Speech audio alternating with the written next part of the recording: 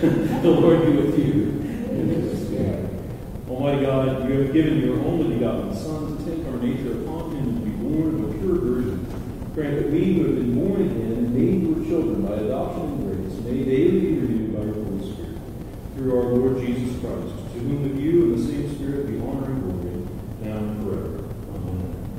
Okay, so we're continuing through the Catechism, and we're in this section. Do you have a copy? Okay, good. We're all equipped. There are more copies in the back if you're looking for one.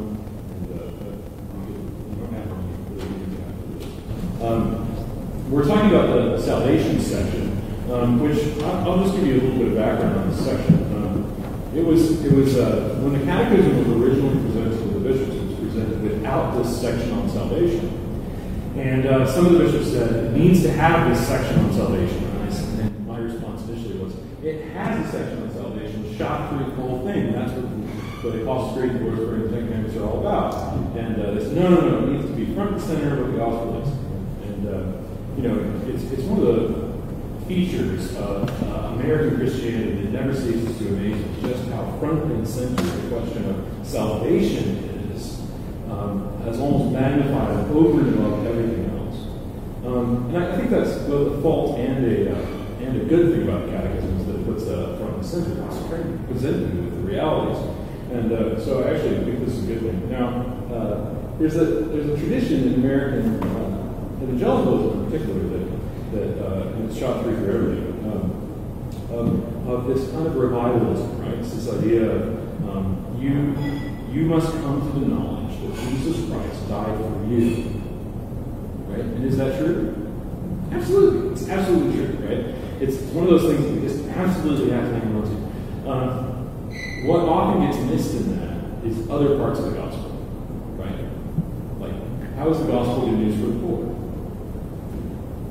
What about the kingdom of God? Isn't that good news? Yes, it's good news. What about the good news of the resurrection of the dead? That often gets lost as well. So I want you to hear that in presenting this, I'm not sort of saying like, here it is, but high above all else. I'm saying this is introductory material to sort of get us to some of these things. But it often, we'll just say this, that volume dial or that track on your stereo just gets turned way up. And it's not that it's wrong, it's that it's what isn't said in the midst of that. So I want you to hear that from me, that there are a lot of things that aren't said. But the bishops believe as a matter of urgency in terms of proclamation of the gospel, that this section be first. And I can understand that now, and it's quite good. The thing I want to warn you against is this. It's an essence. It's that most people, if you ask them, sort of think they understand what this means. It's I come to a knowledge of the gospel, and therefore I'm saved. And that's actually not Christian teaching. Christian teaching is far more full-bodied than that.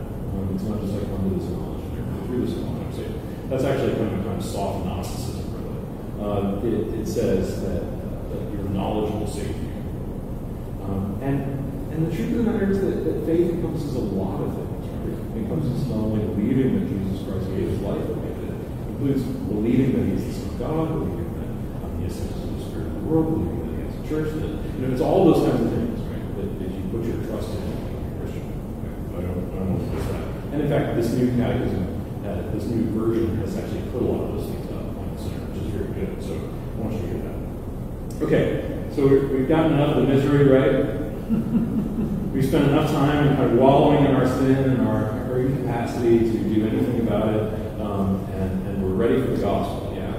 I really want you to see this. We spent 2 weeks basically just kind of leaving, feeling like, ugh, this isn't good. And now here we are at question number 6 on page 24. How does God save you?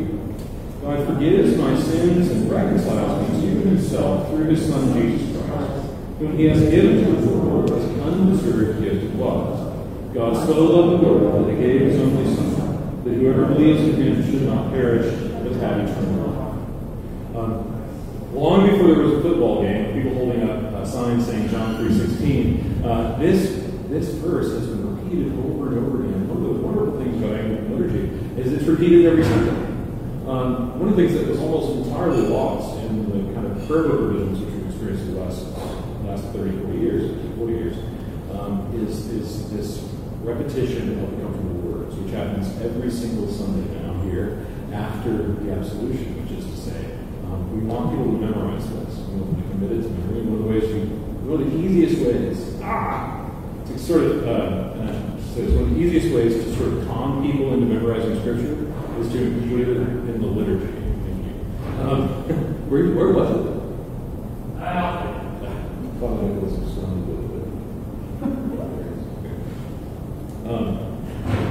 So you stick it in the liturgy, and it's there just to kind of be this constant reminder, so you memorize it. Why is it important to remember this?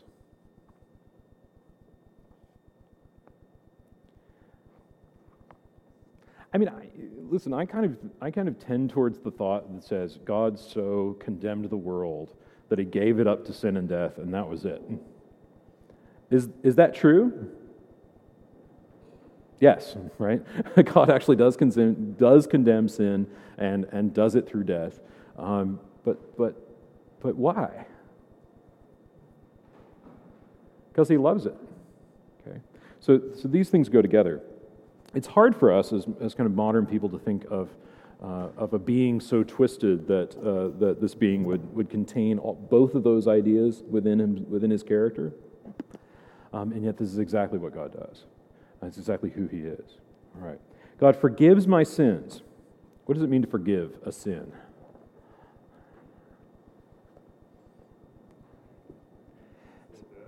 What's that? Yeah, cancel a debt. Okay. Steve Waters, who's a Bible translator in our parish, he's translated the Scriptures into, I think, at least 2 languages in the New Testament. He says that the Tibetan translation of the New Testament, because the Tibetan understanding of forgiveness is this: to let a fish off the hook. So the word they use in the New Testament translation for forgiveness is letting a fish off the hook. It's, I should kill you and eat you, but what am I going to do? I'll let you go, right? What the New Testament word is for forgiveness is dropping it. It's like, you could let go of this. I remember about 20 years ago now, I was a ropes course instructor, like what they used to call an experiential therapist. And we used to walk kids through this thing, and I had this group of high school kids once, and we were in this time of sharing, and we were talking about the kind of things that we hold on to that keep us from progressing through life. And she mentioned that her aunt had said, if you get A's and B's, I will pay for your college. And then her aunt, through some unfortunate thing, wound up bankrupt and unable to do this. And the truth is, she probably wasn't able to do it at all. She was just being nice, I guess. And her niece had put all of her hopes in her college being paid for by her aunt.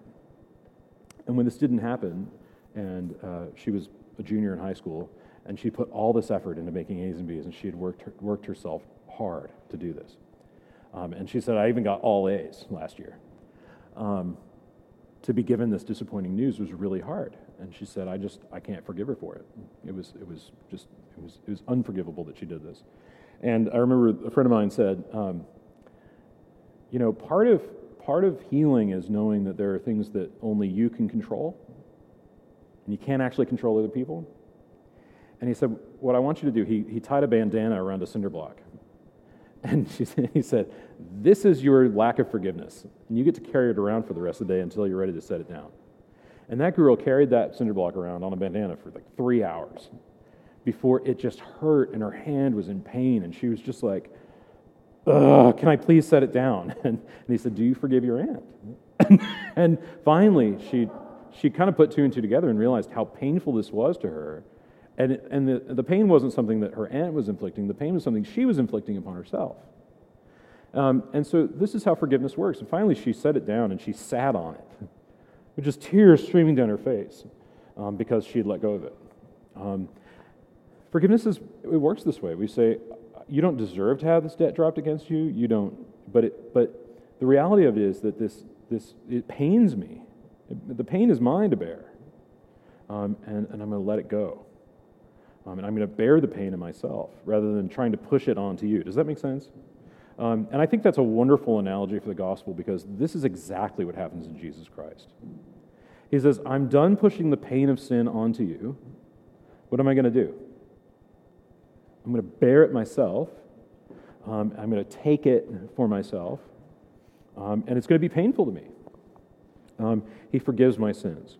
And he reconciles. To reconcile means to be with again, to actively seek this state of being with again. Re meaning again, con with. This is how it works. To be with him again. And so we must remember that we are not with God de facto in life. How? Through his Son, Jesus Christ, whom he has given to the world as an undeserved gift of love. The teaching that Jesus Christ is the Son of God is an important teaching, and it's certainly what he calls himself. We don't immediately understand what that means, mainly because we think that we tend to think as materialists that there's no such thing as nature. We think of nature as kind of like, oh yeah, we go out into nature and we go camping in it. No, nature is actually a philosophical term for how things were created, right, and what they are. Right? What is a thing in its nature? What is it in its essence? I cannot, as Lee Nelson, beget anything that doesn't share in my nature. Does that make sense? I mean, I can't beget Apple because I'm not Apple. So when we say in Scripture that Jesus Christ is the Son of God, we mean that he shares in his nature. He shares in this divine nature. Right? That's just assumed, right? Like that's just what that means. And so part of early Christian theology and the fathers was working this out. What does this mean? And it means that he is in very nature God. And he's given to the world as an undeserved gift of love. God so loved the world that he gave his only Son, that whoever believes in him should not perish, but have eternal life. Why does God save you? Because he loves me, God saves me from sin and judgment, so that I may love and serve him for his glory. Okay, God, because he loves me, he saves me from sin and judgment. Now, does this mean that we do not face judgment? Not at all. Does it mean we don't face sin? Not at all. We're saved from it in that we face it. So there's this kind of very strange, and I think it's actually a rather pernicious idea that Christians will just not be judged. That's not biblical Christianity at all. Biblical Christianity is you absolutely be judged. Everyone will be judged. The creeds are very clear about this. That Jesus Christ will return again to judge both the living and the dead. We're going to say more about that as time goes on. He saves me from sin and judgment. Why? So that I may do two things for one end. So that I may love him, right, and serve him. Now, those two things go together, don't they? The New Testament uses both of these understandings of what is our duty to God. And the first is always to love him. To love God doesn't mean that we have a deep emotion and sentiment for God. What does it mean? What's that? To obey him? That's actually more in the serving end, but love and obedience go together, I would say for sure. It means that we actually set aside self-interest and we look for God's interest. To love your neighbor means you set aside your interests, right? What's good for you, what helps you, what is ultimately good for your own ends, and you serve your neighbor's ends. Okay? So to love really does require this, that you set aside all of your own ends and that you seek out this. And that's what leads to this service. So the service of God, and why? For his glory. Now, does God have an everlasting glory that is unchanged? Yes. Okay, let's just say that. God has an everlasting glory that is unchanged. But do we glorify God by serving him? Yes. Okay. It's kind of I'll just put it out there. It's a paradox. Like, how can he get more glory? He's got all of it, right? But what does glory mean, actually, at the end of the day? Does glory mean kind of sitting in sunshine all the time? So glory in the biblical sense actually means a kind of mastery in creation. It means that things are as they should be. Now that's why we pray in the Lord's Prayer, on earth as it is in heaven. Right? God has all glory, but things are not right on earth. And we are brought and we're saved to love God and love our neighbor and to serve God for his glory. Who is Jesus Christ? Jesus is the eternal Son of God, the Savior of the world. Fully divine, he took on our human nature, died on the cross for our sins, rose from the dead, ascended into heaven, and now rules as Lord and King over all creation. Okay, Jesus is the eternal Son of God, meaning that there has never been a time when Christ was not. Okay? So there's an ancient heresy called Arianism in which they say there was a time when Christ was not. It's kind of the old Arian hymn, there once was a time when Christ was not, when Christ was not, when Christ was not. And then it's like, burn, burn, burn, burn, burn. Like, it's to say, this is how I remembered it in seminary. So I'll occasionally give you the songs that I memorized things with. But this is a pernicious thing, right? It's not just sort of like, oh yeah, there are some people who think that Jesus Christ is not co-eternal with the Father. And Orthodox Christianity just rejects this completely. Jesus Christ is co-eternal with the Father, meaning there is never a time when he is not, there is never a time when he is not eternally begotten of the Father, okay? In his divine nature. Okay? Fully divine, I want you to hear this, fully divine, he took on our human nature, such that how many natures are in Christ? Dos. How do they exist? I'm going to just sort of spoil everything for you. In a personal union between the two natures.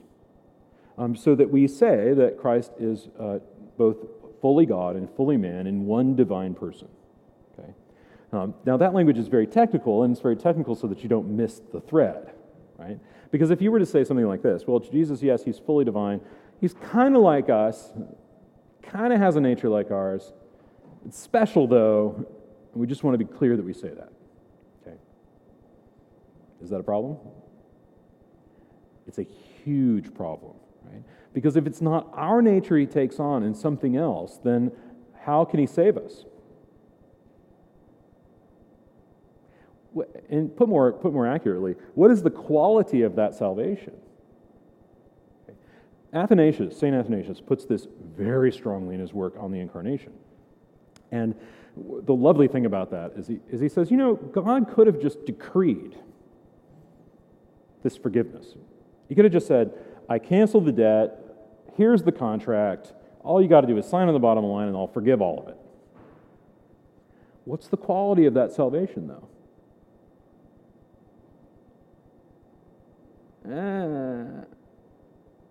I mean, it just doesn't cover it, does it? What actually happens is that Jesus Christ takes on a full human nature, and he doesn't just it's not just sort of specially created for him, right? That's not how it happens. Where does he get his human nature? From his mother. I mean, it's not just sort of like, it's not made in a test tube. I mean, he's not conceived through some sort of odd, miracle. Right? Through the Holy Spirit, God takes flesh from the Virgin Mary, joins it to the nature of his eternal Son, and binds them together. Get this, so that not even in death are they separated. From the moment of the Incarnation, Jesus Christ is both fully God and fully man. They're never abstracted. And so one of the issues in Christian theology is, how do we talk about that? And we're going to say more about that as we get into the creed section. I think it will be helpful to you. What did he do after taking our human nature? Well, he was born, for sure. We don't mention that here. But he died on the cross for our sins. He rose from the dead. Christians are always absolutely clear. He died bodily. Yeah? He didn't just sort of appear to die. It wasn't some sort of like special effect. He died bodily. Was buried in the ground bodily. Rose from the dead bodily. Right? Now, is that body different in certain respects? Well, certainly in certain qualities, but not by nature. It's a human body. Let's be clear about that. But what is it marked by? immortality. It can never die again. So, certain rules are suspended, right? That we're bound by because we are human beings that are mortal, right? I mean, I can't just say, yeah, I think I'd like to go outside and just, I'm outside. I have to walk, I have to go through a door, right? That's how it works. The risen body of Christ, you see, he disappears, he reappears, right? That doesn't mean non-bodily. What does it mean? It means he has a glorified, immortal body that will never die again. Okay? He's no longer bound in time and space like a mortal body is. Does that help you to say that? I think there have been some quote-unquote theologians who said, oh, we see that he's not bodily raised from the dead because he can reappear and disappear, right? He can do all these, he can eat, but it doesn't look like he has to, he sort of is mysterious and seems very spiritual, and isn't that what the New Testament says, that he's raised a spirit, that the body is raised spiritual? Okay, I'm just going to be abundantly clear here. What we mean by saying that Jesus Christ is raised from the dead in the body, immortal, after a spiritual manner, is not non-bodily. Are you a spiritual being? Yes. Does that mean you don't have a body? No.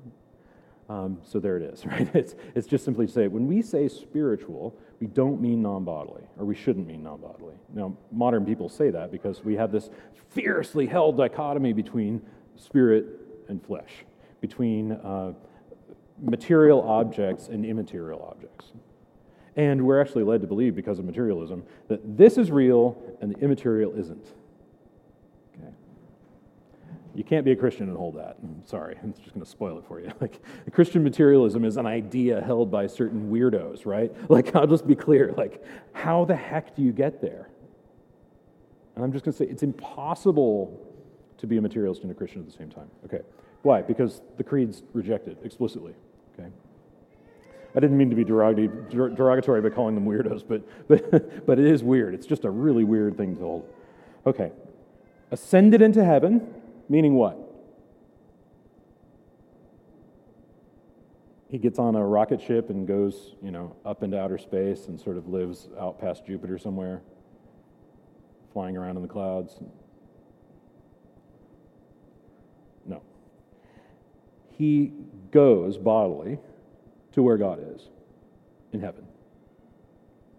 He goes to be joined to the right hand of the Father, where he rules and reigns. It's a mysterious thing, to be sure, right? Part of the thing that should be said on every Ascension Day homily is something like this. It's this paradoxical thing about the Ascension, that Jesus is both with us, like he says, I will be with you always to the close of the age, and then he ascends. And he's also what? Not with us. It's paradox. Okay. What's important about it? Two things. He goes to the right hand of the Father, and in the Gospel of John he says, I go to the Father. He keeps talking about this, like chapter 15 through 17, over and over and over again. Why? So that where I am, you may also be. Okay. Say that what's shown forth in the Ascension is actually the quality of our salvation. Right? And this is important because it shows us that it's not just about having a debt canceled. It's not just about sort of being in right relation to God. It's about being with God. The quality of our salvation is not just sort of like being forgiven so that you can float around on a cloud and play a harp and enjoy a nice life in a golden suburb, gated community, where God doesn't mess with you too much.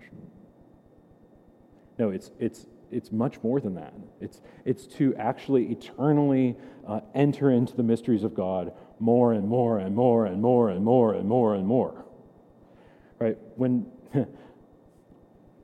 if you read The Last Battle, C.S. Lewis, he has this wonderful thing that said where they're going into Aslan's country, and what do they say?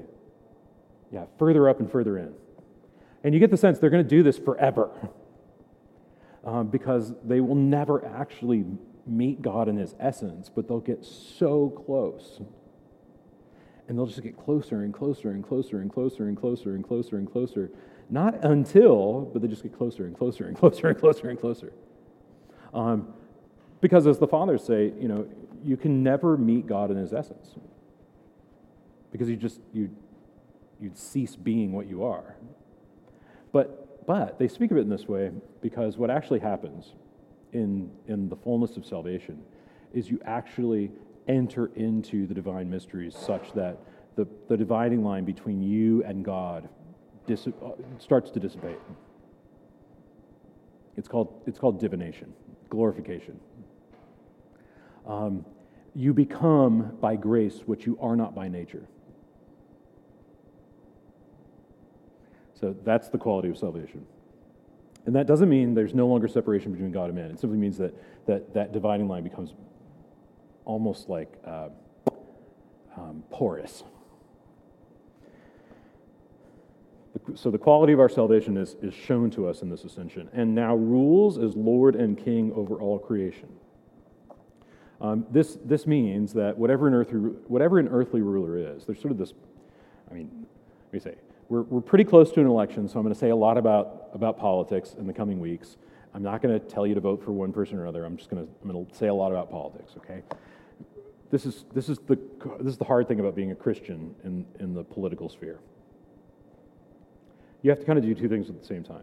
You have to say first that earthly rulers are there and they serve in that role by God's good pleasure and because God has appointed them. At the same time, you hold that their rule is somewhat illegitimate because of the reality of Jesus Christ as Lord and King over all creation. Do you see the paradox? It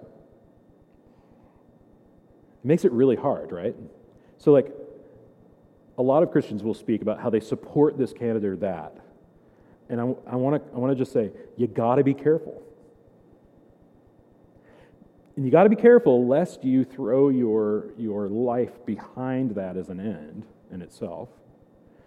And not somehow say in your mind, if they are elected, it will be because God permitted it or willed it.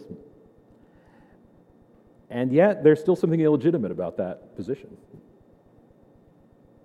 Do you see how hard that is?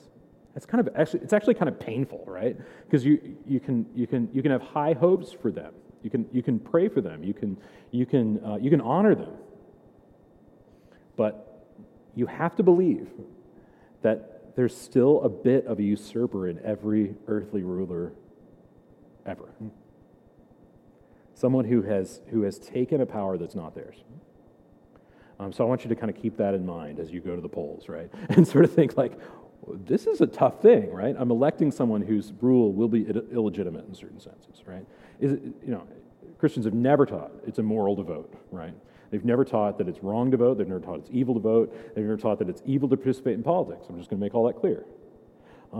You actually have to discern in your own mind if it's good for you to do it. You have to discern in your heart whether it's good for you to do it. Many Christians have just withdrawn from politics altogether, and that may be something you think about. But it's to say, when you think about political things, you must always have it in front of your mind. Jesus Christ is Lord and King over all creation. Okay. For ancient Christians, to say Jesus Christ is Lord means something very, very, very dangerous and treasonous. I've said this pardon me if I'm boring you, but in the ancient world, coins were cast with the word Caesar is Lord on them. So every time you went to pay for something, indeed every day you were paid, right? A denarius is a day's wage. What's on the denarius? Caesar is Lord. You're reminded of this earthly power, and yet your Christian confession is what? Really simply, Jesus is Lord. So this is, to hold Christian believing in the midst of this world is actually always treasonous, no matter what the government happens to say about it, right? So, look, we live in a country where we have religious freedom, ostensibly, okay? We're supposed to. At least that's the ideal that we hold to, okay? At least we want to get there, right? We're pretty serious about it, right? The Supreme Court's doing a great job on this, by the way. Really great, fantastic job, okay? So despite what you might read, they're doing a great job on religious freedom. Not a great job on religious enforcement, right? But they're doing a great job on religious freedom, right? So, I think anybody who says, we're in big danger, they're not reading the briefings, right? They're not reading the rulings. However, it's not that we look to the state to say you're treasonous. No, we just say we're treasonous. That's what we are by nature, by professing Jesus Christ as Lord. You can't be anything else. This is why I love what C.S. Lewis says about this, about the incarnation itself, is that the incarnation is the Savior of all dropping in behind enemy lines to foment a revolution and a rebellion against the powers that rule. So I want you to hear that. That's the language of Christian believing. When we say Jesus Christ is Lord and King, that's what we mean. It means that all the kings of this world, all the powers of this world, all the rulers of this world have an authority that is it God-given? Yes. Is it still illegitimate? Yes. Okay. And so I want to say that as strongly as I can. Okay. Is there any other way of salvation? Go ahead.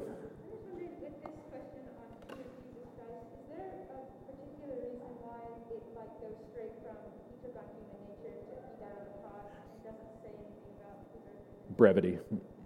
Yeah. This is meant to be very brief. Now, we'll get to it later, right? In the creed, we get to it, but it's meant for brevity. Yeah. These are meant to be just sort of like very simple. Is there any other way of salvation? No. The Apostle Peter said of Jesus, there is salvation in no one else. Jesus is the only one who can save me and reconcile me to God. I think we need to stop being so offended, right? So, I think we as Christians should show a way of just not being offended. Because I think a lot of people take offense at this. They say, well, you Christians claim to be so exclusive, and you claim to be so, there's salvation in only one other way. I've sort of just taken a start to say, yeah, well, I'm sorry, that's just fact. Do a course in comparative religion and ask yourself, is there a salvation in anyone else that's of the quality or the depth as what's offered in Christian teaching about Jesus Christ? Is there? Like what I just described about being in glory with God? Not even remotely close, right? Not even remotely close. I'll just lay them out. Islam, best you can hope for is that God will not hate you for all eternity. He'll sort of tolerate you, maybe let you be with him, but not really. Sort of like they much more are tuned towards paradise, in the sense of paradise used to mean like a walled pleasure garden, and it's actually an Iranian idea that comes out of the Persian. I shouldn't say Iranian; it's a Persian idea, and it's actually kind of taken up into Scripture. What about Hinduism? The best you can hope for is to break out of this vicious cycle of death and reincarnation and become something really, truly great, like a god. But then you got a whole set of other problems, right? Like people are going to annoy you, and you're going to have to play all these cosmic games, okay? Buddhism.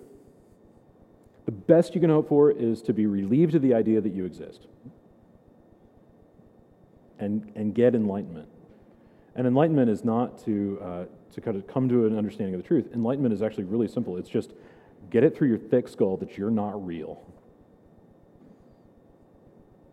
That this life is all just pain and suffering, and the more you put it out of your brain that all that is real, then you'll be happy.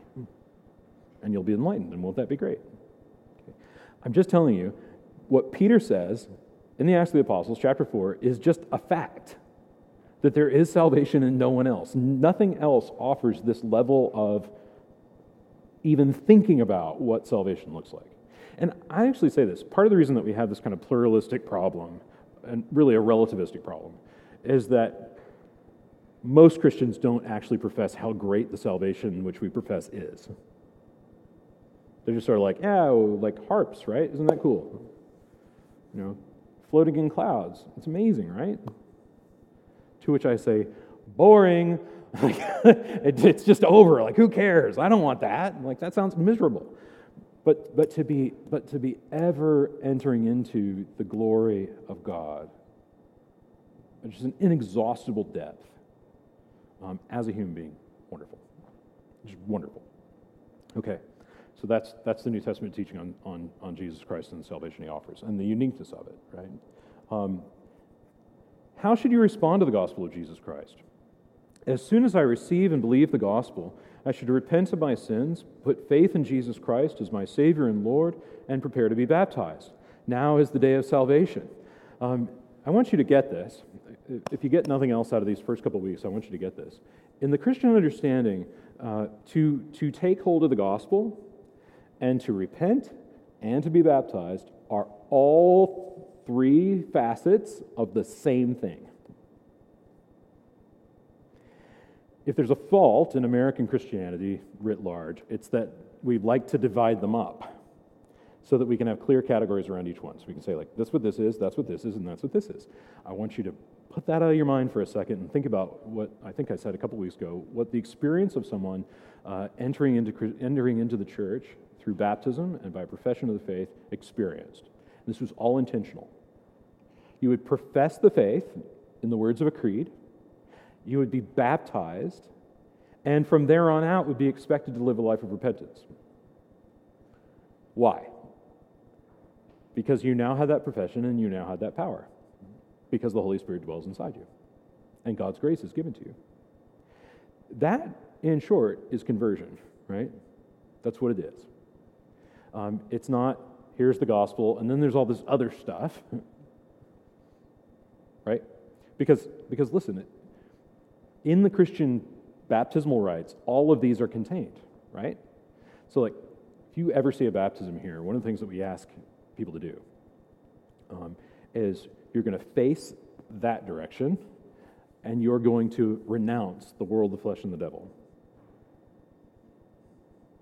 Then you're going to turn, and the celebrant's going to ask you, do you believe in God the Father? And you say, I do. I believe in God the Father Almighty, creator of heaven and earth. What are you doing? You're professing the Apostles' Creed. Okay? And then we ask for and then you're baptized after that. Because all these go together. And they co-inhere, right? So I'll put it this way. To speak of Christian conversion and belief and faith in abstraction from baptism just doesn't do the New Testament position on baptism justice. At all. Right, well, why? Because Peter on the day of Pentecost, when they say, they're cut to the heart, right? The hearers, they're cut to the heart. What do they say? They say, what shall we do? And what does he say? Repent and be baptized, every one of you, for the forgiveness of sins.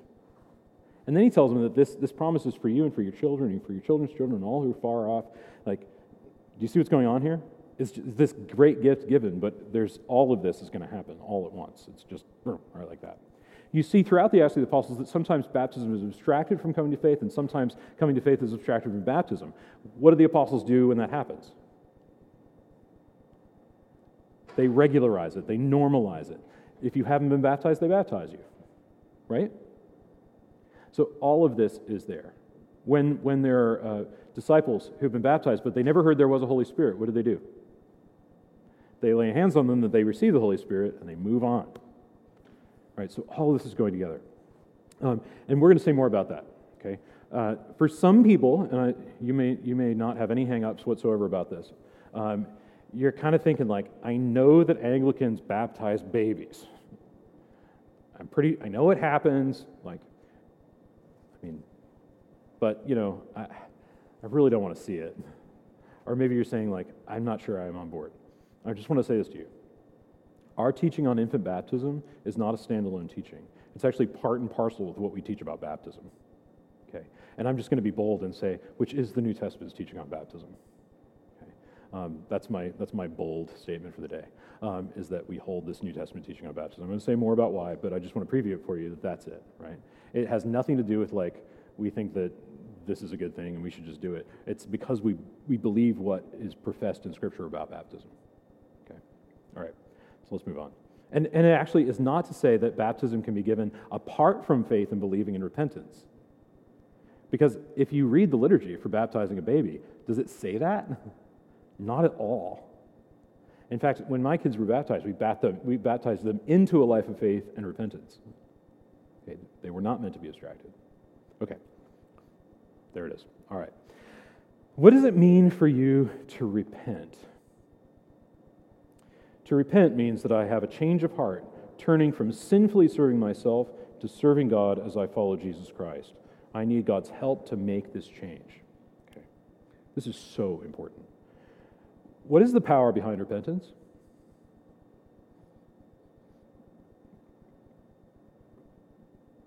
It says it right there. God's power.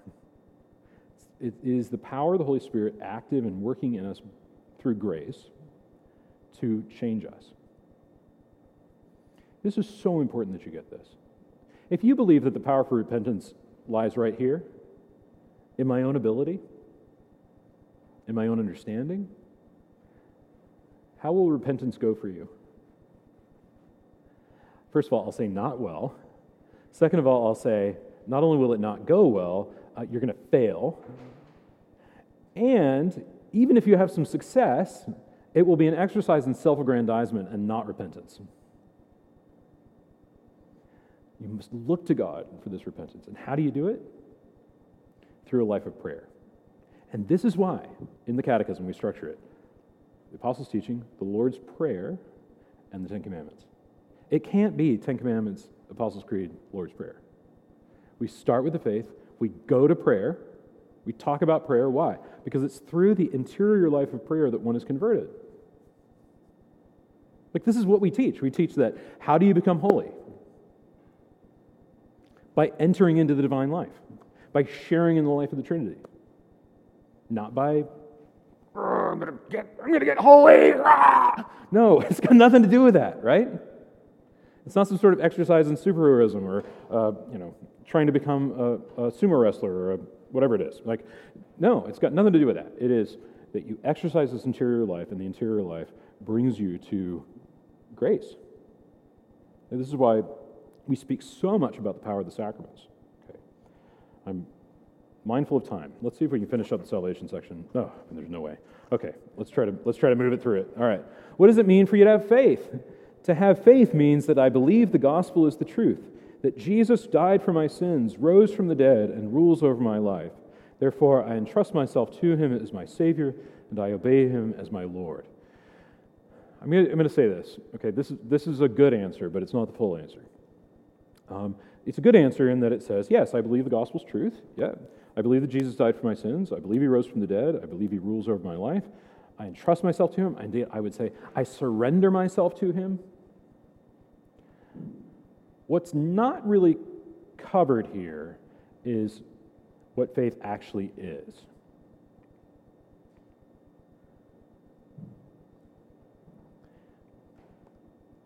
And what I would say faith actually is it's actually abandoning your life, abandoning your understandings, abandoning your self-conceived ideas of who you are to God in Christ.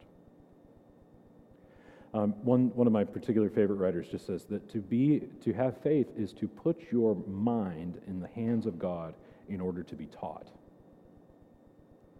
So actually, faith and discipleship go together, and I would actually say faith and authority go together in a really wonderful way. Look at the centurion in Capernaum and Jesus, right? His daughter is sick, and he wants his daughter to be healed. And what does he say to Jesus? He's sort of talking to him, and he says, listen, man, you can do this. Here's why. I'm a man under authority, and I have authority. I'm giving you the kind of pared down version. I tell this one to go, and what does he do? He goes. I tell this one to do this, and what does he do? He does it. Anyone in the army, anyone in the military, there are two of you here, you know how this works, or how it's supposed to work, right? The authority structure is absolute. It serves everybody if you follow it.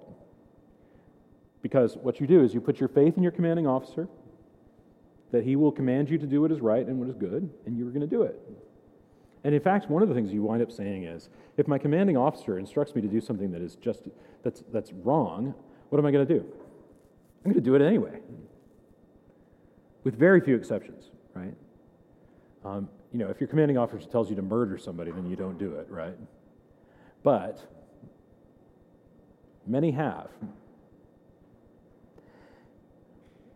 What do you have to do? Well, this centurion, he's pointing out something really important. He's saying, listen, Jesus, if you command it, It's going to happen. And what does Jesus say about this? He's astonished at his faith. So what does he observe in his words? He observes authority. But what is Jesus astonished at? His faith. So one of the things I want you to see in this course, in this catechesis, is that faith and authority actually work together. We cannot accept, like, one of the things that, I think we were reading this with the Brauselsfellows, right, 2 weeks ago, right, about authority. Augustine says about authority. Augustine says about authority that authority is very useful. Well, why is it useful? Because listen, you are limited. You can't know everything. You can't plunge the depths of human knowledge. You've barely got the time to read an entire set of encyclopedias. I actually read somewhere that if you tried to sit down and read all of Wikipedia, you'd never catch up, because it expands faster than you can read, like by a huge margin. You do not have the capacity for all knowledge. What you do have the capacity for is to surrender yourself to authority and build upon that, right? Many of you are students. What are you doing as students? You're surrendering yourself to authority. You're saying, I'm going to put my mind in the hands of this professor or that to be taught. Some of you are professors, and I hope you recognize the gravity of this thing, right, that you've been given as a teacher, that people are putting themselves in your authority to learn. So I want you to get all that. It's like, that's really important, really key. And it even means that, as Augustine puts it, there are times when you're not even sure if you can trust the authority. And Augustine basically says, yeah, it really doesn't matter. Like, go with it. And if it's good authority, you'll find yourself loving God and loving your neighbor. If it's not, you'll find yourself hating. You'll find yourself doing all these things. It won't work. So that's just a thought there. How can you repent and put your faith in Jesus Christ? With God's help, I can acknowledge and turn from my sins, receive the gift of God's grace in Jesus Christ, and embrace the new life He freely gives me. One way to do this is by sincerely praying in the way described in the Turning to Christ section above, page 20. Okay, so this we turn you to a bit of a prayer, right? This is meant to be kind of like a tract in a lot of ways. And in fact, Crossway is publishing this gospel section as a tract. And it's probably, the best gospel tract out there, but I'm conflicted about it because it's not everything, right? It's meant to be an introduction, all right? But how do we, how do we do this? How do we turn to God in faith and repent? We ask for God's help. We acknowledge that we're sinners. Listen, everybody should know that you're a sinner. Like, if somebody came to me and said, I don't think I'm a sinner, I would say, have you been diagnosed with delusions of grandeur? Have you come to the understanding that you might be a psychopath? But even a psychopath will say, oh, I'm a monster. I just don't have any moral sense in me at all. I know I am. So to acknowledge this, to turn from our sins, and to embrace the new life that He gives us. That is how we do it. We do it by God's power. What should you do as a sign of your repentance and faith? After receiving instruction in the faith, I should be baptized into the death and resurrection of Jesus Christ, thus joining His body, the church. If I have already been baptized, I should confess my sins, seek the guidance of a minister, affirm the promises made at my baptism, and take my place as a member of the church. So we have this happen a lot now. We have people who are baptized once and have fallen away. And what should they do? Well, they need to be in a part of confessing their sins, affirming the promises made at their baptism. So we actually have this thing that we can do. And when the bishop comes on the 30th, you could do this if you wanted to. Reaffirm the vows made for you at your baptism. That can be done. It's done in confirmation anyway. But for those who have never been baptized, this is so important. It's so important that there be instruction, right? And I would even say, I teach catechesis a lot, okay? So in my normal life, I wind up teaching a lot of catechesis. And the question always comes up, What about the Ethiopian eunuch? He wasn't instructed prior to being baptized. And it's always, what about the Ethiopian eunuch? What about the Ethiopian eunuch? What about... Listen, I grow tired of it, okay? But I try to be patient because I should be patient, and I know I need to be more patient. And I pray that I can be more patient, and I'm getting that in spades, okay? So hear me when I say that. The Ethiopian eunuch is a different kind of animal. We're not talking about general pagan. We're talking about a well-instructed Jew.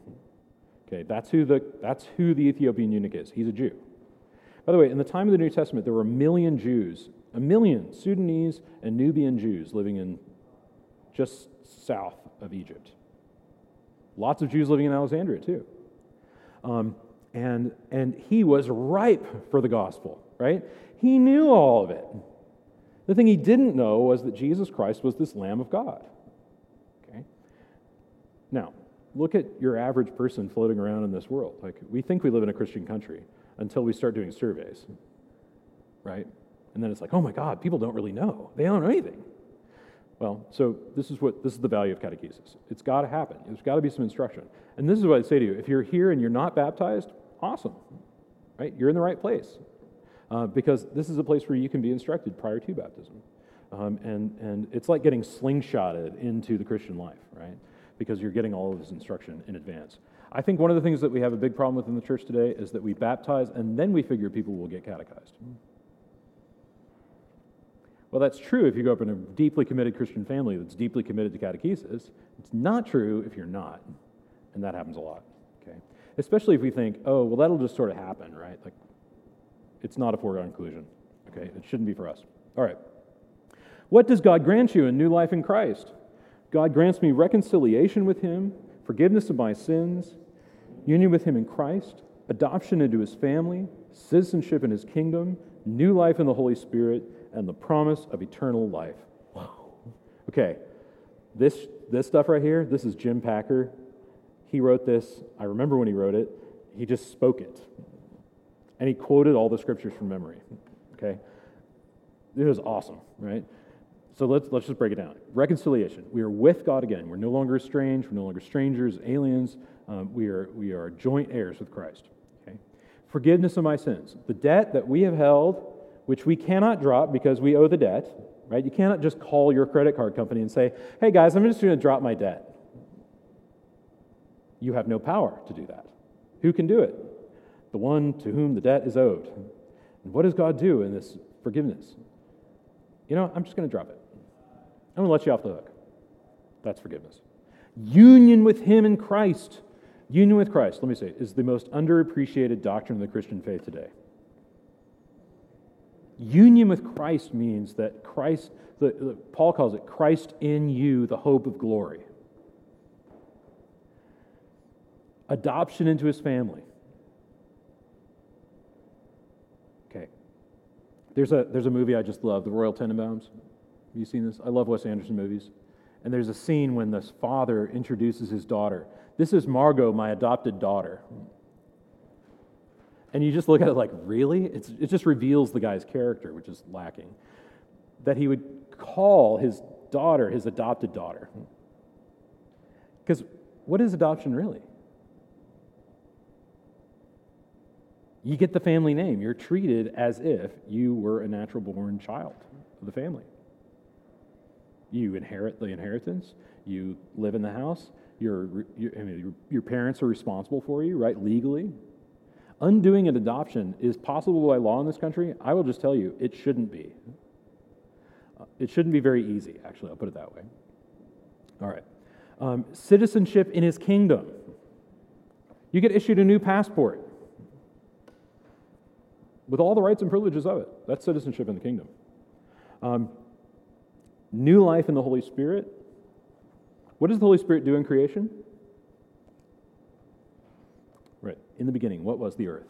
Formless and void. And what happened? The Spirit hovered over the waters. And what did the Spirit do? The Spirit moves over the waters, and what happens? Life is brought forth from the midst of the waters. That's what happens in creation. So if the Holy Spirit is given to us, what happens? New life springs up. This is why the great spiritual authors, I'm going to just wrap this up right now. The great spiritual authors talk about the spiritual life as a garden.